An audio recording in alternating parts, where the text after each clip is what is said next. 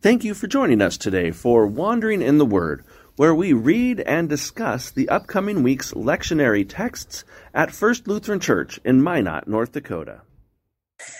This is Wandering in the Word for Sunday, February 27th.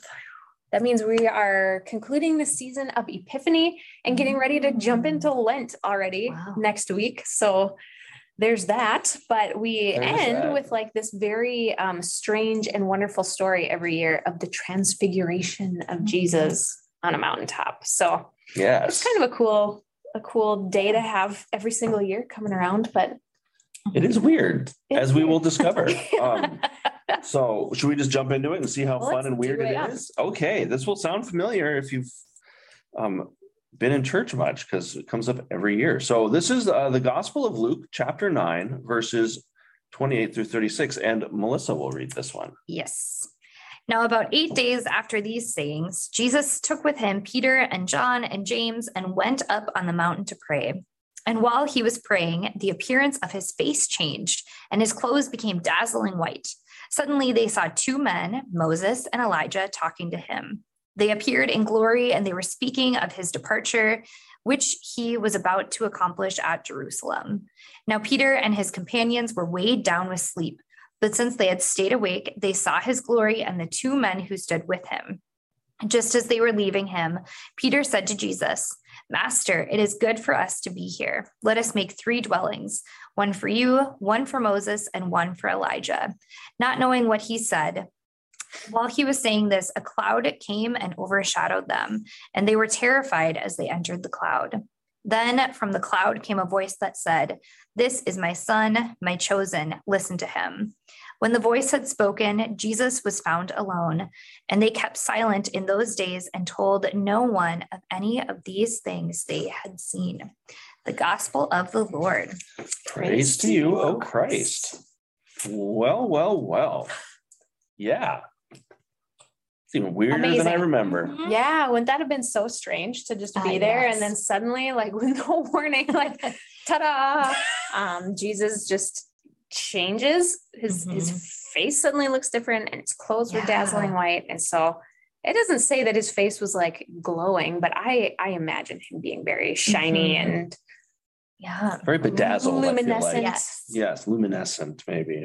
Yeah, something like that. And then not only was Jesus looking very glorious, but then there's these two other old guys that show up, and they're talking with him, and the disciples knew, or maybe they got told later, but somehow we know that it was Moses and Elijah. I was wondering, how did they know? Like, it's not like they had like Facebook accounts or anything that are like history books, right. Or anything like photographic of what these guys look like. Yeah. But somehow, they knew it was Moses and Elijah. Maybe they had their like action figures. They have their accessories. Their accessories. Yeah. So what would they be accessorized with? I picture Moses with like the staff. Yeah. That makes sense. And maybe he's carrying his shoes because he's on holy ground. Oh, there you go. Well, Elijah was taken up in a chariot of fire, so maybe that was probably parked out back. Yeah, if he arrived in kind that, of like mantle on, like a scarfy stole kind of a thing. Yeah. But I don't know. Surely all these Old Testament dudes looked kind of Was Elijah the bald one who commanded the she-bears to attack the kids that were making fun of him? Yep. Was that Elisha? It was one of those. Which one was the older? So if he was bald, that could have been Elijah. That could have been one of the giveaways. But anyways, that was the glory of Jesus was reflected off his bald head. Yeah, it's I mean, the Old Testament has some very fun stories in it, but it is kind of interesting, and I wonder what's going through Jesus' mind as apparently this isn't that weird for him, but maybe it is, because in verse 31, they appeared in glory and were speaking of his departure, which he was about to accomplish in Jerusalem. So like Jesus is kind of facing his mortality here. Like they're talking about his departure, which is the cross, or death. The word accomplish is an interesting word choice to use with like being crucified. Like this was kind of the mission, I guess, it was going to be accomplished. And a departure is a strange way to think about death. I mean, it's not maybe how I would have phrased it if I were just like, Yeah. He's going to die. Yeah. You don't. Yeah. To accomplish your death. Yeah. I don't know.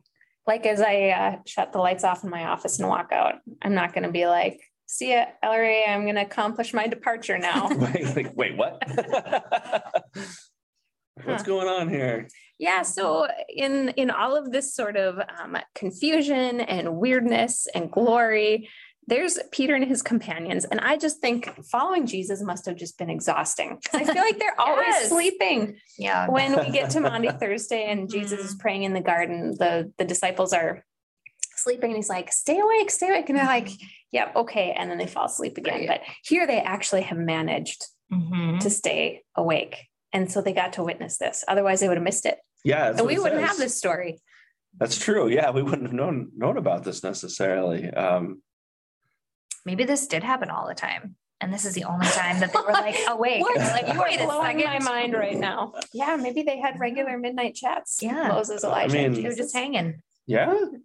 Yeah. And I love that it's Peter. I mean, good old Peter, unfiltered, say what's on your mind, Peter, who's just like, well, hey, this is good. This is awesome. Like, let's keep the party going. We'll build some dwellings. We'll just stay here.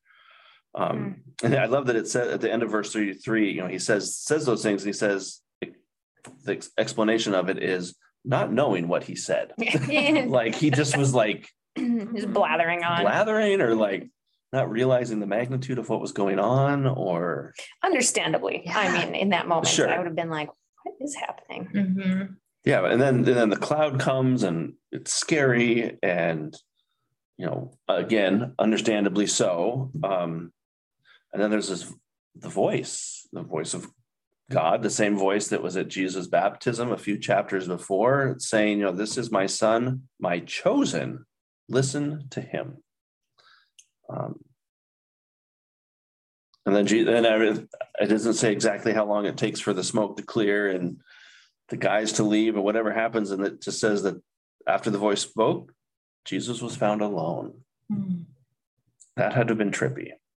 Yeah, he was hanging out in the dark again on top of this mountain, and then Peter manages to stay silent and told nobody anything about this in those days. I mean, eventually someone was told because it's recorded right here for us, but yeah, it's a interesting story. This whole, I think is Epiphany time, where Jesus' glory is being revealed, his divinity, his mission, all of these things. And so this is a fitting way to kind of the ultimate of all of that. Yeah.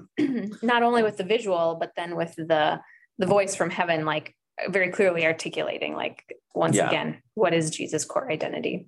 Yes. This is my son, my chosen. Listen to him. And I can't help but hear those words, to listen to him.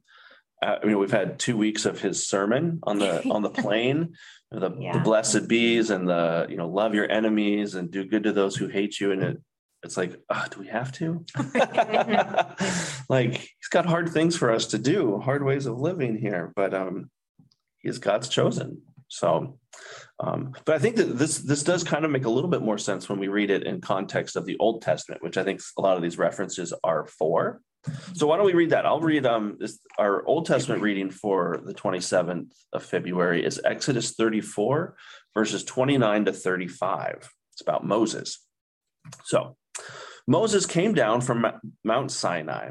As he came down from the mountain with the 2 tablets of the covenant in his hand, Moses did not know that the skin of his face shone, because he had been talking with God. When Aaron and all the Israelites saw Moses, the skin of his face was shining, and they were afraid to come near him. But Moses called to them, and Aaron and all the leaders of the congregation returned to him, and Moses spoke with them. Afterward, all the Israelites came near, and he gave them in commandment all that the Lord had spoken with him on Mount Sinai. When Moses had finished speaking with them, he put a veil on his face. But whenever Moses went in before the Lord to speak with him, he would take the veil off until he came out. And when he came out and told the Israelites what he had been commanded, the Israelites would see the face of Moses, that the skin of his face was shining, and Moses would put the veil on his face again until he went in to speak with him. The word of the Lord. Thanks be to God. Like, it kind of helps make sense of it, but this also is a bizarre tale here of sorts.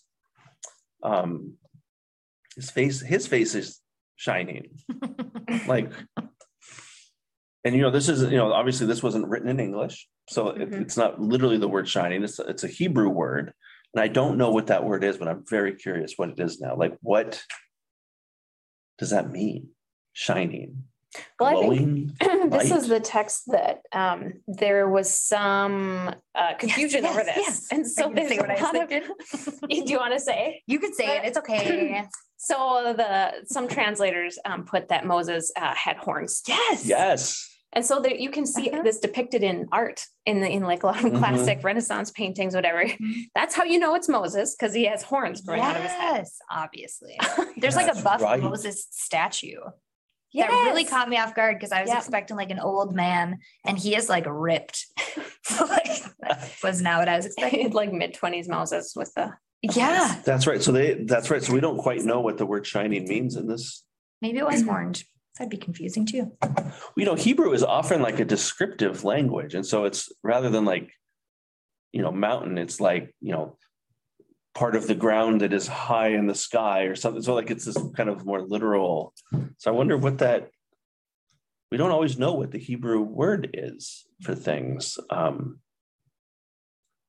But yeah. It was something scary. That's all we know. Scary. People were so afraid they couldn't come near to him. And so they had to cover his face up. Yeah, Moses is like, let me help you out here. And gets a veil, which maybe he just had on hand. I don't know. Yeah. What does that look like? Well, of course, I picture like a wedding veil, but I'm sure that's not what it was.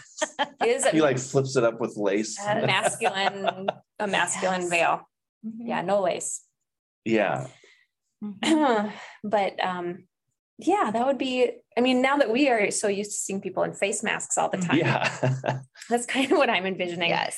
Too, that there's something, looped around his ears, covering up most of his face so that he's not scaring people when he's walking around. Yeah.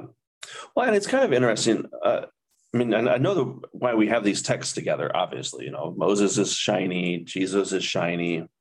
But Moses is going and directly talking with God. And when he does that, that changes him, right? Something happens to him. But with Jesus, he's just talking apparently to Moses and Elijah. It doesn't say here that Jesus is talking to God. God talks because Jesus is God. Because Jesus is God. So but the voice of God still speaks to Jesus. Unless that was just Jesus like hey, everybody, this is my son. The voice is talking to the others. That is not true. You are my son. This is my son. Yes. Yeah. Which in some baptism accounts, I think it is you are. Yeah. Not this is or he is. But this is my son, my chosen. But anyways, this is supposed to be a divine encounter, right? For sure. And Moses is changed, Jesus is changed, Peter is changed, and his companions, they have this God moment, I guess, Well, it's just interesting, like the glory of God can kind of rub off on you. I feel like that's kind of what happened with Moses and the joke about glitter. Yes. How does that go? I don't know. Like if there's 20 people crafting together in a room and one person is using glitter, like how many art projects have glitter on them? 20. All of 20 them. Of them. Yes. Because you can't be around glitter without getting it on you. And maybe the glory of God is something like that as well. Yeah. Well, sometimes like when folks it doesn't have to be a God moment. Sometimes it can just be like, they just look different when they are kind of free of a burden that they've been carrying, or there's something that's happened. They've had a transformation or some kind of thing, and they just look glowing is a word we might use, like joyful, happy.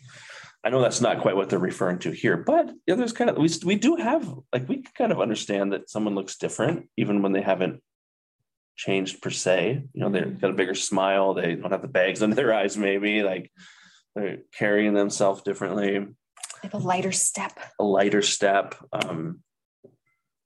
You know, that's something we know. Yes. I don't know. But yeah, I'm so glad I don't have to preach on this. Oh, well, there you Lucky go. you, Pastor Brandy. Yeah.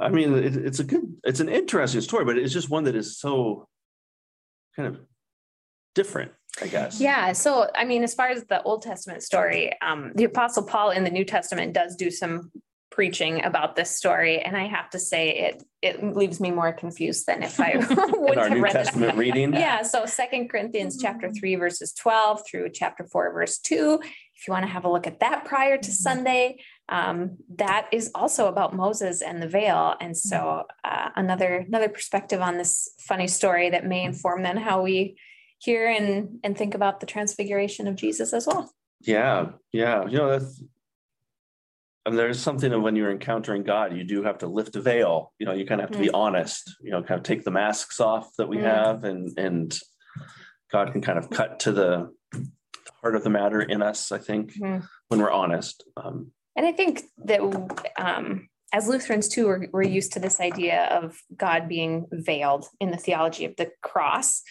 that God's glory is found in weakness. And we understand real presence in the sacrament, that God's presence comes to us in bread and wine. And that's kind of like a veil. And the incarnation is even a veil in some ways that's broken through in the story that we just read on the mountain. But veils aren't so foreign to our theology as they might seem at first. Yeah, can't see it generally perfectly. No, it's right.